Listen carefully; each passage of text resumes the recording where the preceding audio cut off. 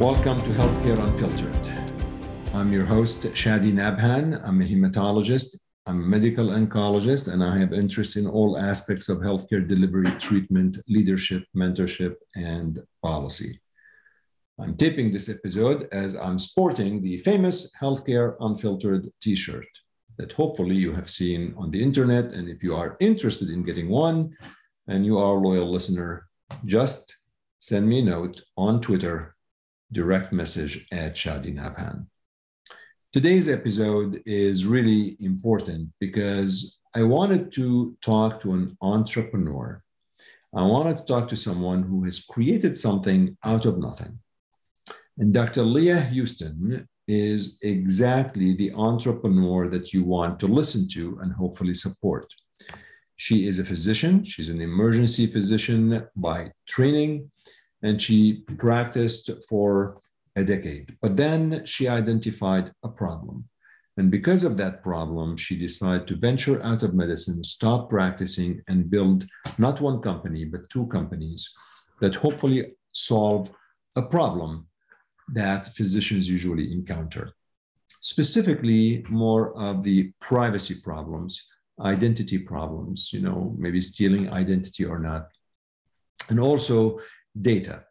How can we really protect the data that the physicians have and make sure that this data is not stolen, is not sold anywhere? And I really wanted to meet Dr. Houston to ask about her experience as an entrepreneur, as well as what is it that she's actually doing and what is she trying to accomplish. I think this is really important. It's an episode that's going to inspire you to know how you get something done. And if you have the perseverance, the resilience, and this is what you want to accomplish. So very excited to host Dr. Leah Houston. And you can also watch this episode on my YouTube channel, Shadi Nabhan and Healthcare Unfiltered. You could also certainly listen to all podcast outlets for this episode. So without further ado, Dr. Leah Houston on Healthcare Unfiltered podcast.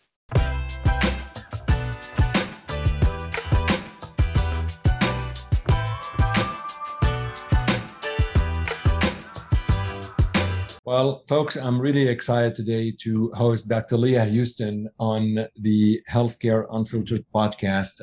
I've been very much looking forward to this conversation, but Dr. Houston's schedule is impossible to navigate. So here we are. Finally, we're able to get you on Healthcare Unfiltered. And Leah, I'm very much looking forward to hopefully meeting you in person at some point. But I've been following your work on social media, and I really feel, and I felt that having you on the show would be very helpful, not only to me as a host, but really to a lot of listeners, because you do a lot of things. That's why you're busy. But I want them to get to know what you're doing. And I was trying, I'm going to have you introduce yourself. But, when I try to describe what you do, I think there's a lot of everything, including being advocate for patients, first and foremost, but advocate for physicians as well. And you've been very vocal about a lot of things that really affect physicians. And you leverage data and blockchain, which we'll talk about in your attempts to do all of this. But I probably did not do you justice. So if you want to introduce yourself to listeners.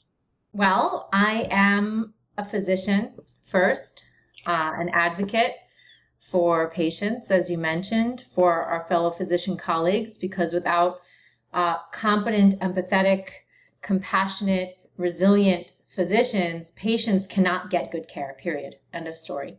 And I think that, we realized, especially during coronavirus, that, physicians are not able to properly do their job in the current system. The current system is outdated and, it's friction filled. And even though I practiced medicine for 10 years, nearly 10 years as an emergency doc all over the country, I experienced it even back then, and it's gotten worse.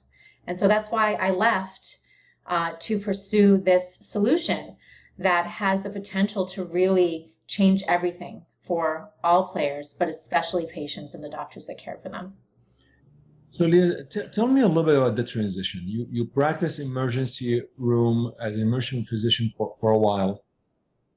Did something happen that make you decide, I don't want to practice anymore, I want to move to something else? Or And how did you make that transition and why? To the extent you want to share or you're able to share. Yeah, of course. Well, I have to be honest. This wasn't some, heroic, I'm leaving this horrible system to go start this journey. My mom actually got cancer. And I was working as an emergency doc in New York. And I cut back on my hours and was trying to coordinate her chemo and when she was going to be sick with help from friends and family. But I was working, 12-hour overnight shifts in the ED. And one night my mother fell.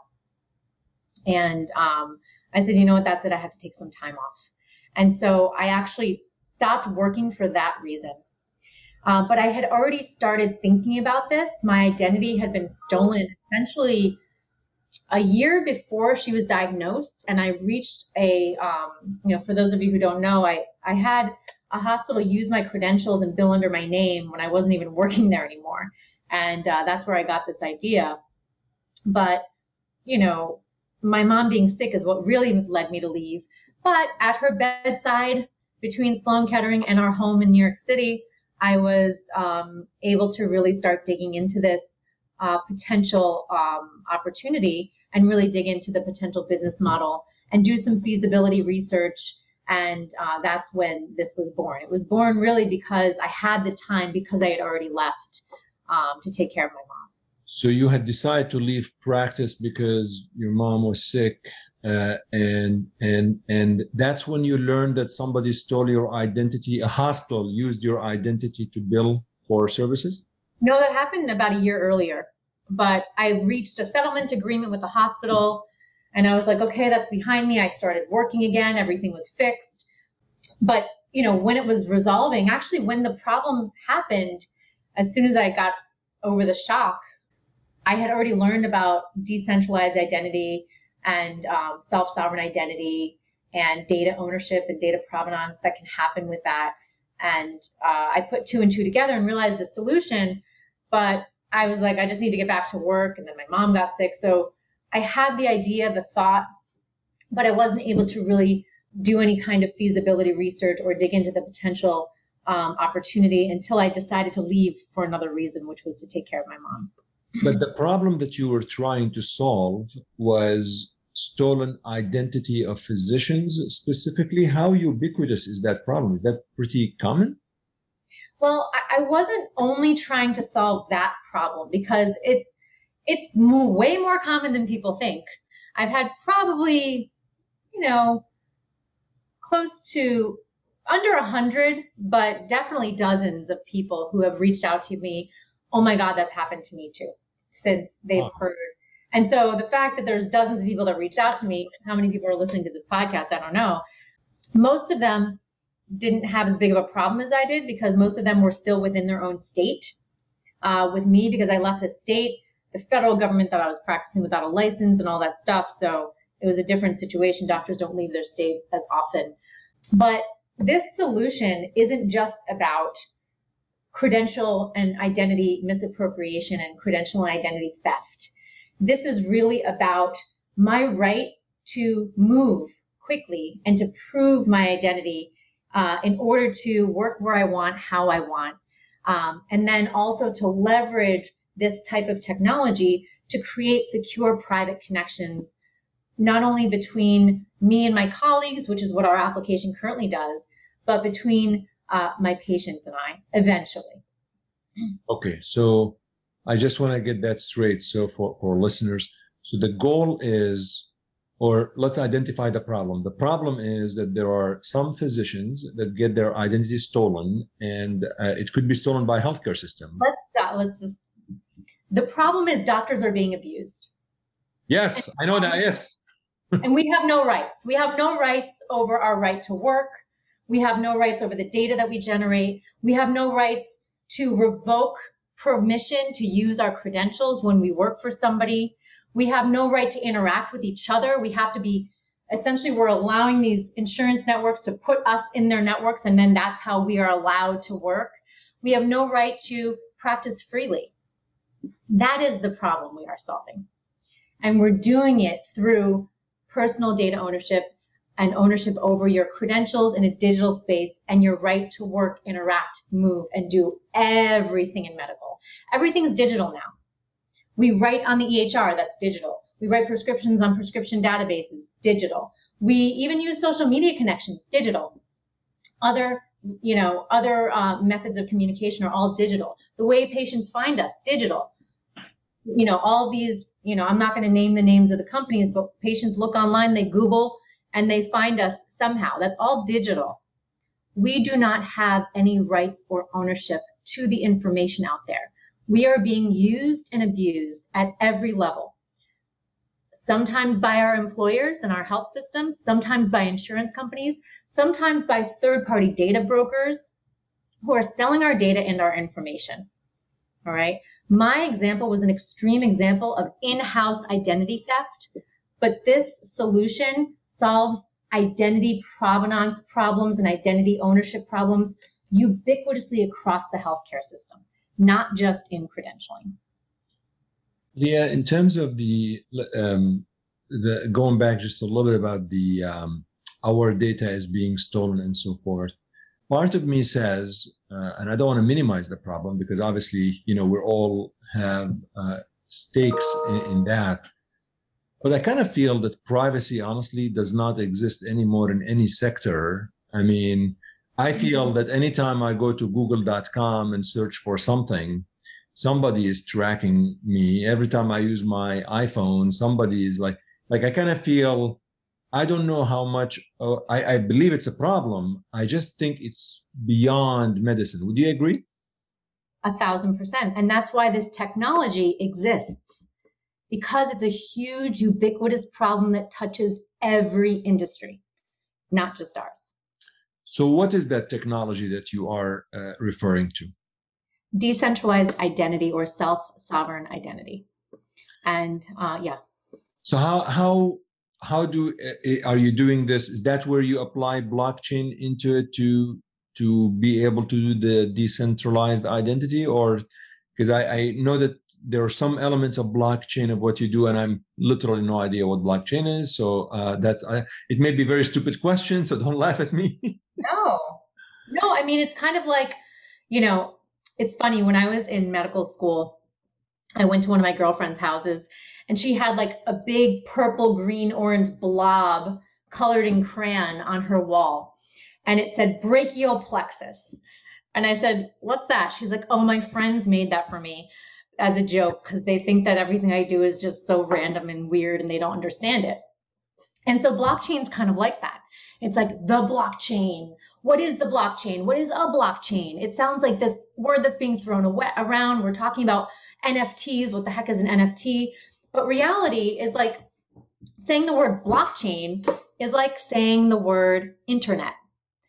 And it's like saying it back in like 1994, 1995, when most people didn't even know what it was. The internet was accessible in only 50% of US households in 2000. So we're talking like 1994, 1995. The concept of the internet is still kind of obscure. People aren't really doing transactions yet. Amazon and Google are just being born. Sergey Brin and Larry Page, the founders of Google, they tried to sell the company for like $1 million or something in 1997, and nobody wanted to sell it. Nobody wanted to buy it. So, I mean, we're talking about that area. It's very, very early. So it makes sense that you don't understand it. And I really, I don't understand all of the applications because I've been so focused on decentralized identity. But the fact of the matter is, similar to the way that the internet is now ubiquitously applied, and we basically can't function without it, it's going to be the same in the future with blockchain and distributed systems regarding data ownership, data provenance, and personal control of information, of cryptocurrencies, of art, of music, of every industry.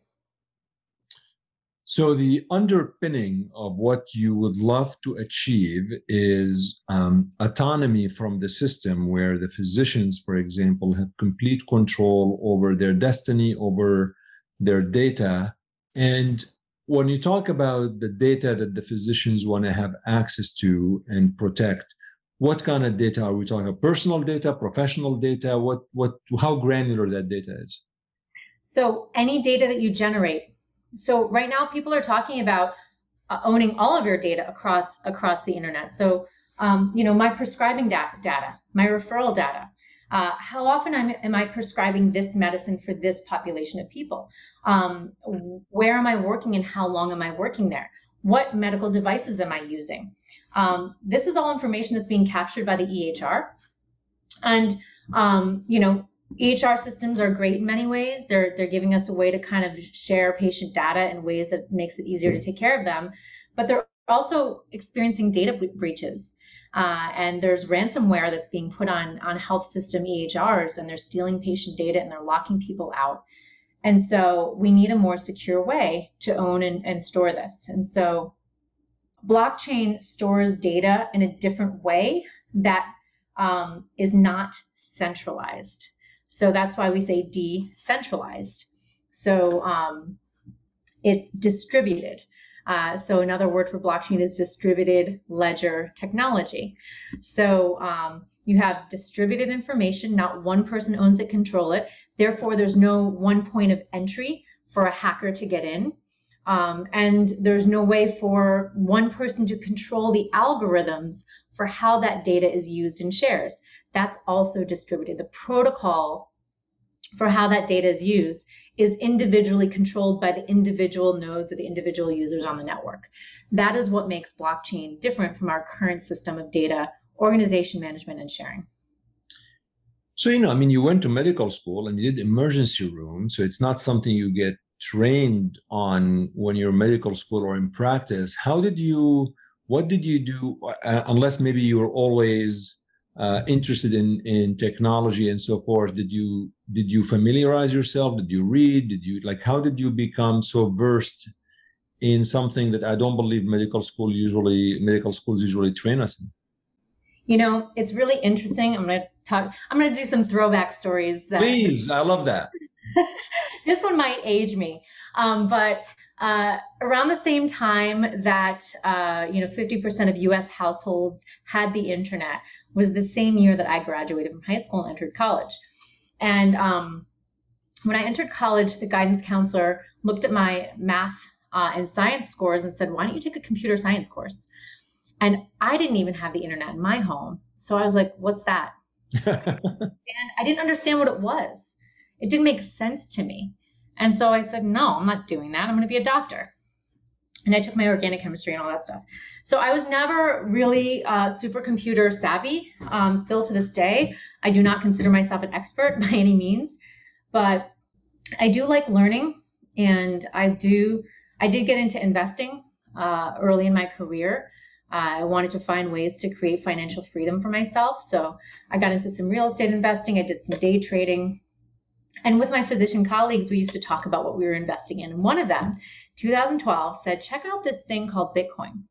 And he sends me a video on YouTube. And I'm like, I don't understand this. But I did see what happened to Apple stock and Google stock and Amazon stock. And I realized that I made a mistake. And I probably should have taken that computer course back in college. But I realized how important it was to pay attention to new technologies and to follow them and to understand them if you really want to create wealth and to be able to have opportunities in the future. So I learned about it back in 2012 and started following it then. And I started following every single potential healthcare application in the blockchain healthcare space because that was my wheelhouse and my understanding, And I learned about decentralized identity and all that stuff. I moved to San Francisco, so I got to live in Silicon Valley, where a lot of the people who understood this and a lot of the... Is that why you moved? You wanted to create like Silicon Valley opportunities? You felt it's probably more in like the Bay Area versus New York? Was that part of the motive, or was just like personal reason? I moved there to just experience something different. I got divorced, and I was like, I want to move across the country. But it's where I got to learn a lot more in depth, and I started investing. So I did a little investing in some Ethereum and some Bitcoin pretty early. Not so much, because otherwise I'd be in a different position right now. And I did sell some a little bit too early while my mom was sick and stuff. But long story short, I learned about it. just by being curious and digging and looking. And yeah. And now you have a company, right? I mean, you're the chief executive officer of your own company. I actually have two companies now. Okay, tell us about them. So the first one is HPEC.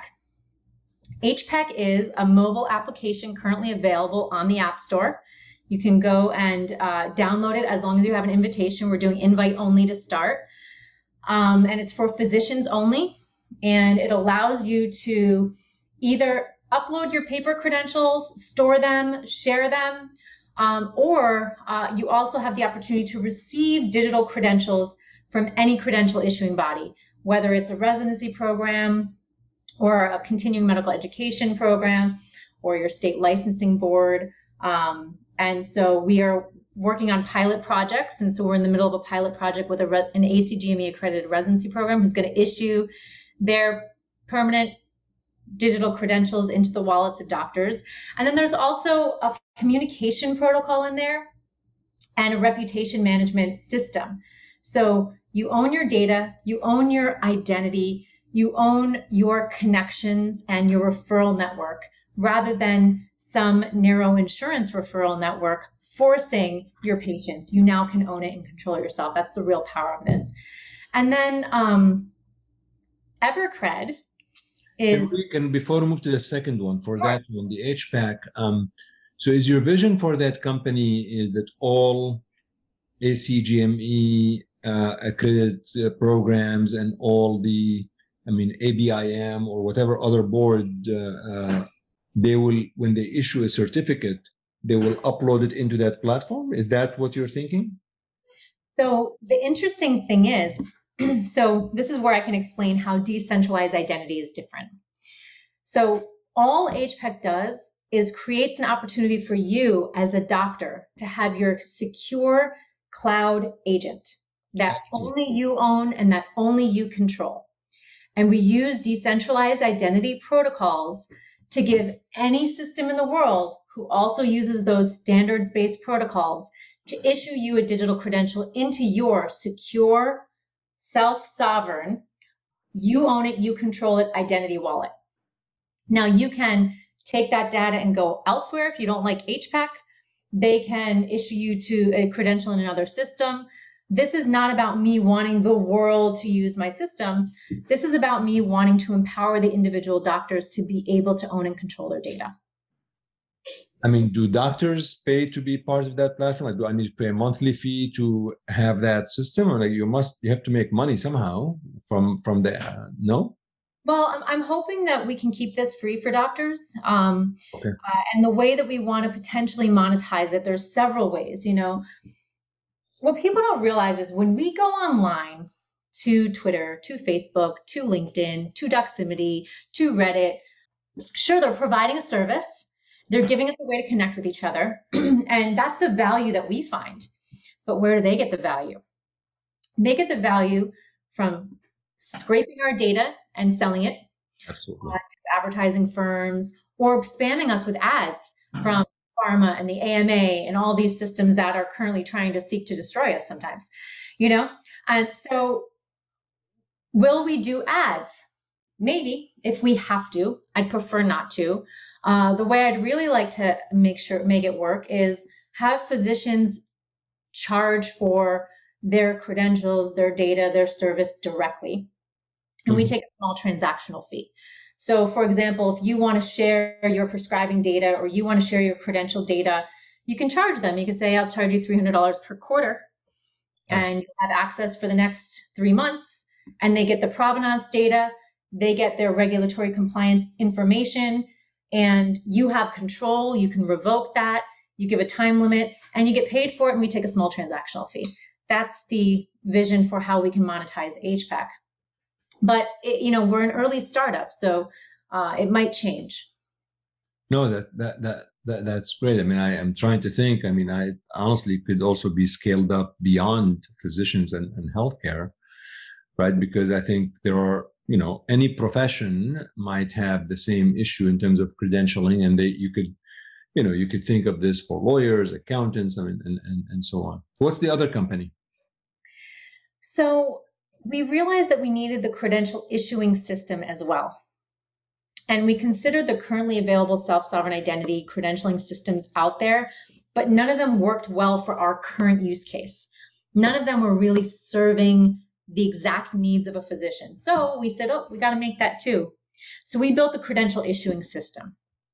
So Evercred, evercred.com, is a new company that is the dashboard that will allow you as a company or an entity to spin up a decentralized identifier. You can do it yourself and you can build your own dashboard, or you can use ours in order to issue digital credentials to doctors.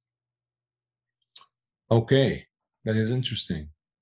Okay, and is that, where is that in the stage of, I'm going to title this episode like entrepreneurship. This is like, this is really very interesting. So the second one, where is in the stage of evolution, if you will? It's done. Halfway through HPAC development, we realized we had to develop it. So we extended the development sprint for two reasons. Number one, we needed to develop this Evercred system. And number two, we had a pilot project with this academic residency program. So the pilot project now has their decentralized identifier, and they have a way to issue permanent digital credentials to the graduating classes. Mm-hmm. And monetizing this? So right now, we don't realize this, but in the background, when they send us these huge credentialing packets, we send them a copy of all of our stuff. Then somebody in HR contacts every single one of these entities. And they say, is this real? And they say, yeah, it's real. And all of that is money. Time is money. The databases that they use to hold student information or learner information or graduate information, they're called student information systems. And they cost a lot of money to maintain. And they have like 18 different systems. And this one's for current users, and this one's for future graduates, and this one's where we keep all the paper credentials. And then they have to have, John Doe or whoever go into the office and look in these systems. And so we have a solution for them where they're never going to have to do that again. So all of that time, money, human resources, so outdated DOS legacy systems that they're using to do this workflow can be eliminated. And so they can pay for the Evercred system instead. Now, Leah, as you ventured into those two ideas, and I'll say this is where entrepreneurship is, because it's you think of something and you take it from point A to point B. I'm sure you looked at whether there's any competition in that particular space. I can't even think of any company that is doing what you are actually doing specifically, but obviously I'm not in that space. Are there a lot of companies that are trying to do what you're doing? There's a couple. One just raised $10 million, actually. And they're working in Ohio with the Cleveland Clinic, I believe. So, yeah, just like back in 1994, we had, Yahoo and AOL and Gmail and all this stuff. Yes, there are many people working on this. Not as many as you would think, though. Yeah, but part of your role as the creator and the CEO and of these companies is to raise funds and money. I'm sure you put obviously some of your own funds, but you're relying also on external funders to try to raise money right? Because tell us about that a little bit. And I'm curious. Did you have to hire employees to work with you full time to build what you're trying to achieve? Were mere contractors and trying just to, how does that even work? Entrepreneurship's a journey, man. I know, it's crazy. Okay, so yes, I bootstrapped for the first year, and then we raised $650,000 from doctors, mostly, and we did most of it on a crowdfund. Oh. And crowdfunding is kind of a new way of investing that allows any investor, you don't have to be accredited, to invest in a startup. And it's made possible with the 2016 Jobs Act. And you can go on the FINRA website and you can see the list of all the potential crowdfunding websites that you can use. You do have to use a portal because it's an SEC regulated thing. You're selling securities, so you're regulated. And so we sold stock in the company. And so this is a physician-owned, physician-run, physician-controlled, physician-designed company because we want it to be owned by the people that use it. That is the essence of decentralization, owned by the individuals that use the network. And that's why we did it that way. And so, technical talent is more expensive than physician talent. They command very high compensation. And I was very fortunate to find brilliant developers who are subject matter experts in this. And so I did have full-time developers on this who did the MVP, who built all of this out. And we're going to need to hire more. And we also are going to need to work on operations. I'm doing a lot of stuff on my own. And yes, I'd love to get the right people on this journey with us, because I think this is going to be very big. So as an entrepreneur who's running now 2 companies, how do you spend your day? I mean, are you meeting investors? I mean, it's probably going to be all of the above, but if we take a day in your life, is it a lot of phone calls trying to meet with investors, or trying to talk to physicians, or technology piece? It's probably all of the above, right? Yeah, I mean, so we just launched to the App Store last week. So, and then we just did a pilot. Download the app. Yeah, do it. I'll send you an invitation. You have to get an invitation from us to start. Yeah. And, once we have, 500 or so docs, we're going to give them all an invite. Yeah. Yeah. And, just to let everybody know, if you want to look into Uniswap, they did something similar, a blockchain crypto company. But the earliest HPAC onboarders and users, first of all, our investors are the first ones that are getting invitations.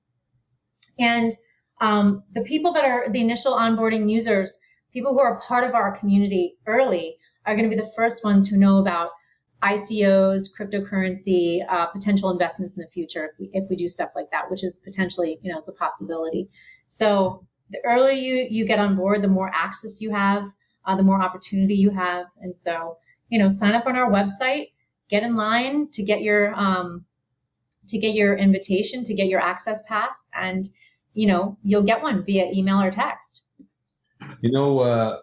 Speaking of how like Twitter and other social media platforms, they really take the data. Did you see there was a documentary? I think it's a year old now. It was on Netflix, and it's called The Social Dilemma. Mm-hmm. It's about a 90-minute documentary. It really talks to your earlier point that, all of these social media platforms, we are the product. Like us, the humans, are the product. Because if I click on several sites and they get to know my preference, and it's weird. I mean, a couple of times I was actually having a phone conversation. This is like true story, phone conversation with a colleague about a trip that I'm planning, because I need to go to Boston.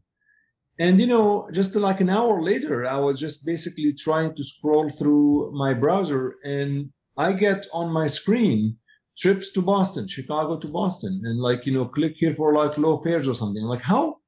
Like, I don't want to be paranoid, but like something is off. I mean, I wasn't even searching yet. Well, so here's the thing. Yes, I saw the social network.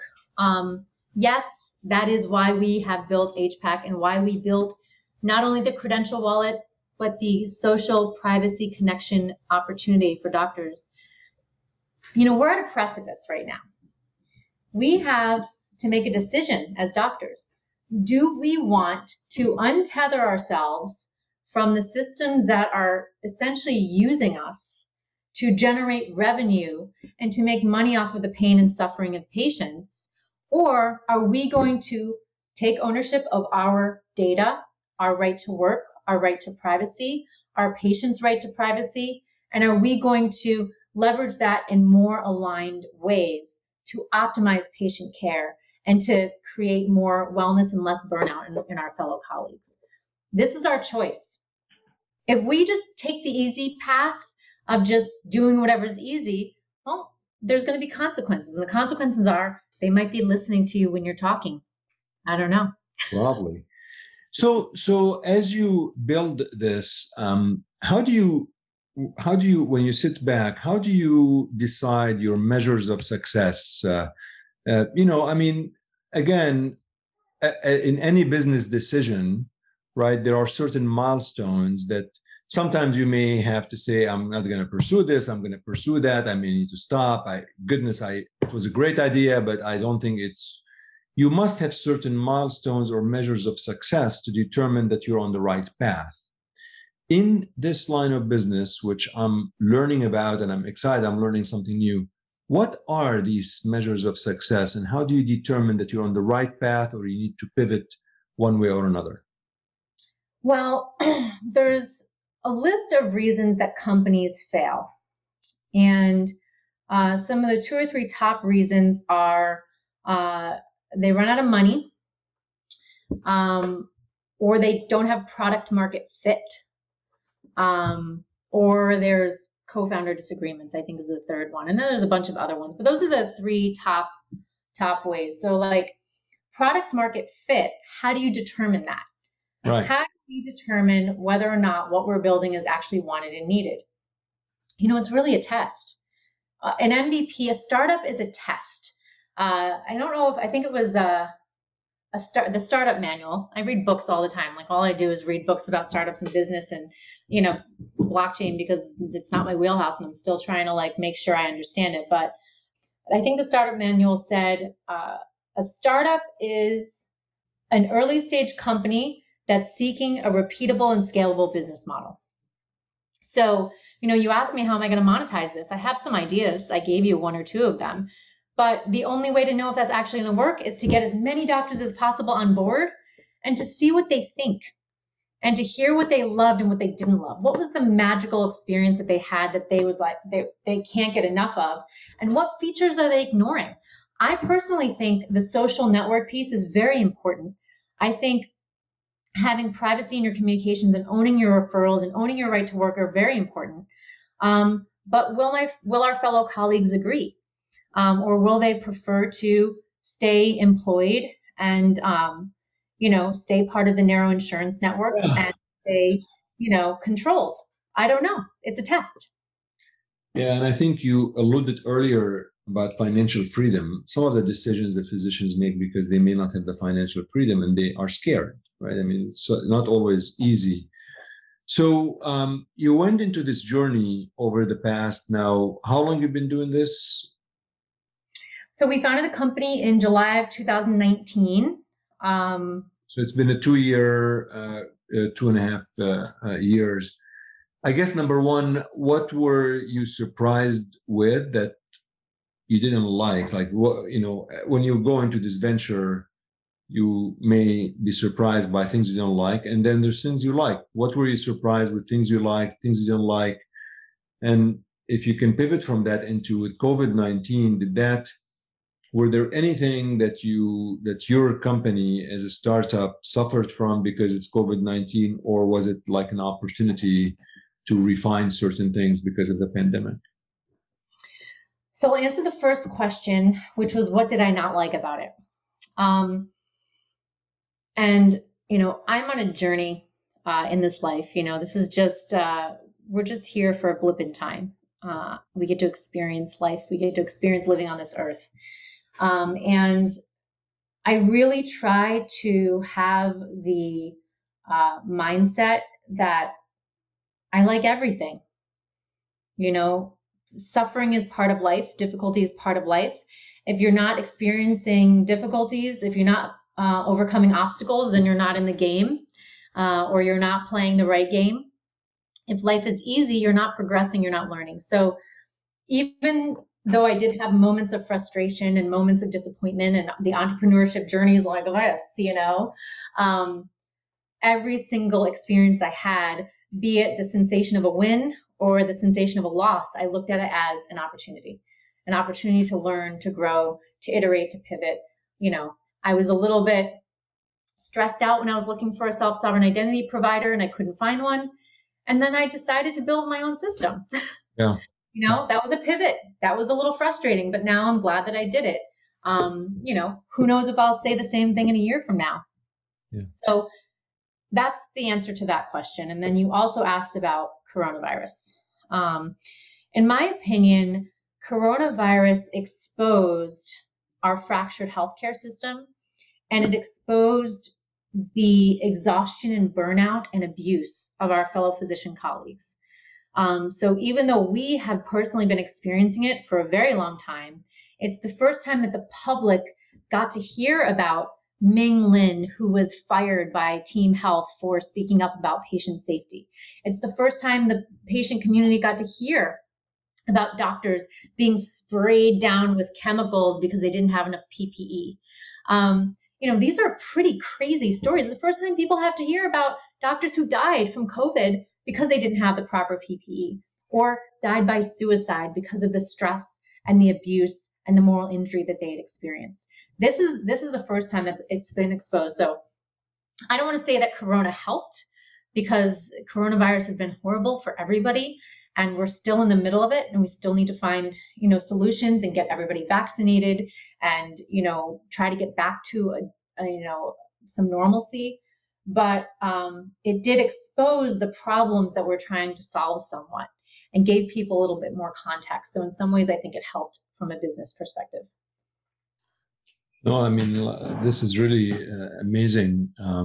And like I said, this episode to me is a conversation with an entrepreneur. Let me ask you a question that I think it's important, but you tell me if it's completely out of place. But do you feel in your journey, have you female entrepreneurs versus male entrepreneurs? Do you feel that it's easier for one or another? Do you feel there are certain challenges that are very specific because you're a woman as opposed to being a man as you go into this journey?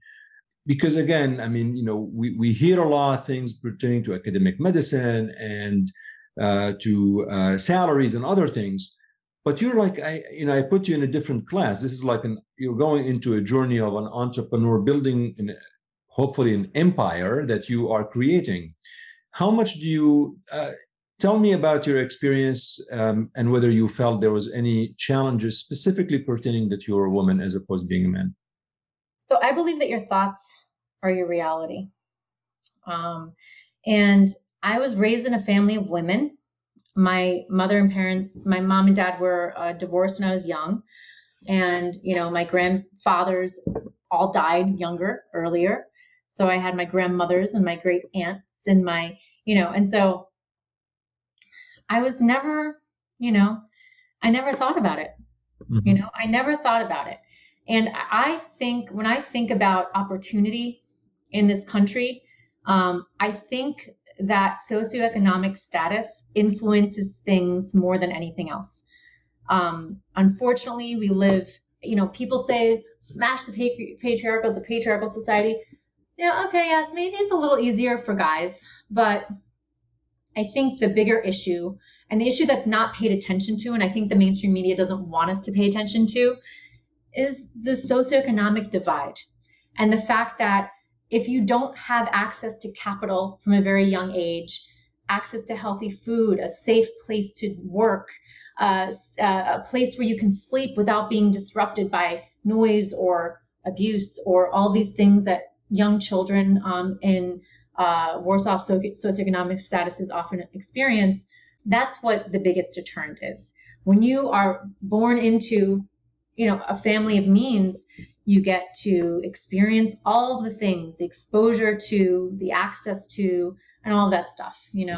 I'm listening to entrepreneur podcasts and I kind of like roll my eyes every time I hear somebody come on.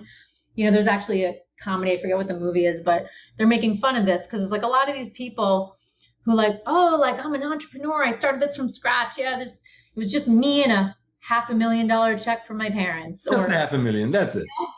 And so it's like, okay, to really, I came from nothing. I'm the first in my family to go to college. So, it's different coming from nothing, So I think that is where the opportunity is more difficult. But I'm trying to create opportunity for myself. I put myself in the situations where I'm going to meet the right people, and I put myself out there, and I talk to lovely people like you on podcasts so I can get the word out. Yeah, no, I'm a big fan, really. Are you? Have you? This just came to me when you said the $500,000 and all that. Says, how about Shark Tank? Shark Tank, Leah. Yeah, what about it? Have you thought about going on Shark Tank? So many people have said to go on Shark Tank. I think they take a significant part of your company just to go on the show. They do. I think it might just to go on the show, they do that. Show. That's one of the things. And also, I'm noticing that they're commodity Shark Tank. If you think about it, they are selling things, granola bars, widgets, blah, blah, blah, blah, blah. So technologies, I haven't seen very many technology companies go through Shark Tank and have a good experience, in part because like people got to see it, feel it, think it, and they need to relate. It needs to be a common problem that most people experience. Yeah. The problem of identity and privacy and burnout is a problem that's specific to us as physicians. Yeah. So would I go on if like one of the Shark Tank people called me up and said, please, we want you on the show? Sure, why not? I even would give up part of the company because I think it would give good exposure, but that's not something I'm looking for, you know? Yeah, I like what whenever sometimes I have time, I watched a little bit. I think one of the things that that's challenging is you have to do the entire pitch in less than 7 minutes. It's like weird. Like sometimes it's not easy to do that pitch really fast. Sometimes you just need to understand it a little bit more and all that stuff. Anything I should have asked you, I did not ask you that you want to talk about, elaborate on. This has been a lot of fun. Conversation with an entrepreneur. Aw, I appreciate that. No, I don't think so. I mean, I every single physician who's listening, I would love for you to sign up to get your early access pass. Mm-hmm. I'd love you to consider the possibility that this is our chance to reclaim ownership over our profession, to reclaim our autonomy, and to really protect our patients from the malaligned incentives in our current system. That is what this is about. I want people to, to realize that there is hope and to not, some of the best doctors are leaving. Some of the most caring, compassionate, empathetic doctors are leaving, and unfortunately, some are dying by suicide. There are better opportunities for us ahead, I promise. And they can actually, your website is hpec.io. That's right. And your Twitter handle is @Leah with an H, Houston, MD. So hopefully they get to know a lot about you. Leah, this has been a lot of pleasure to talk with you. And I certainly hope we will meet in person at some point soon, either in the Midwest, in the beautiful city of Chicago, or in the Bay Area. Likewise. It was such a pleasure. And thank you for listening, everyone. Absolutely. And thanks for wearing the t-shirt. That is going to be, that is transformative. I'm telling you, that's transformative. Thank you so much. I love it. Thank you.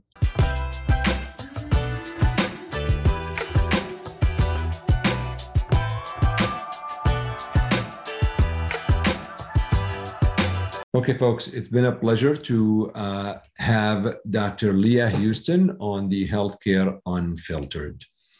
And I hope you enjoyed this episode. I hope you learned a lot from Dr. Houston. Certainly has been a pleasure to have her on the show and be inspired by what she has accomplished so far.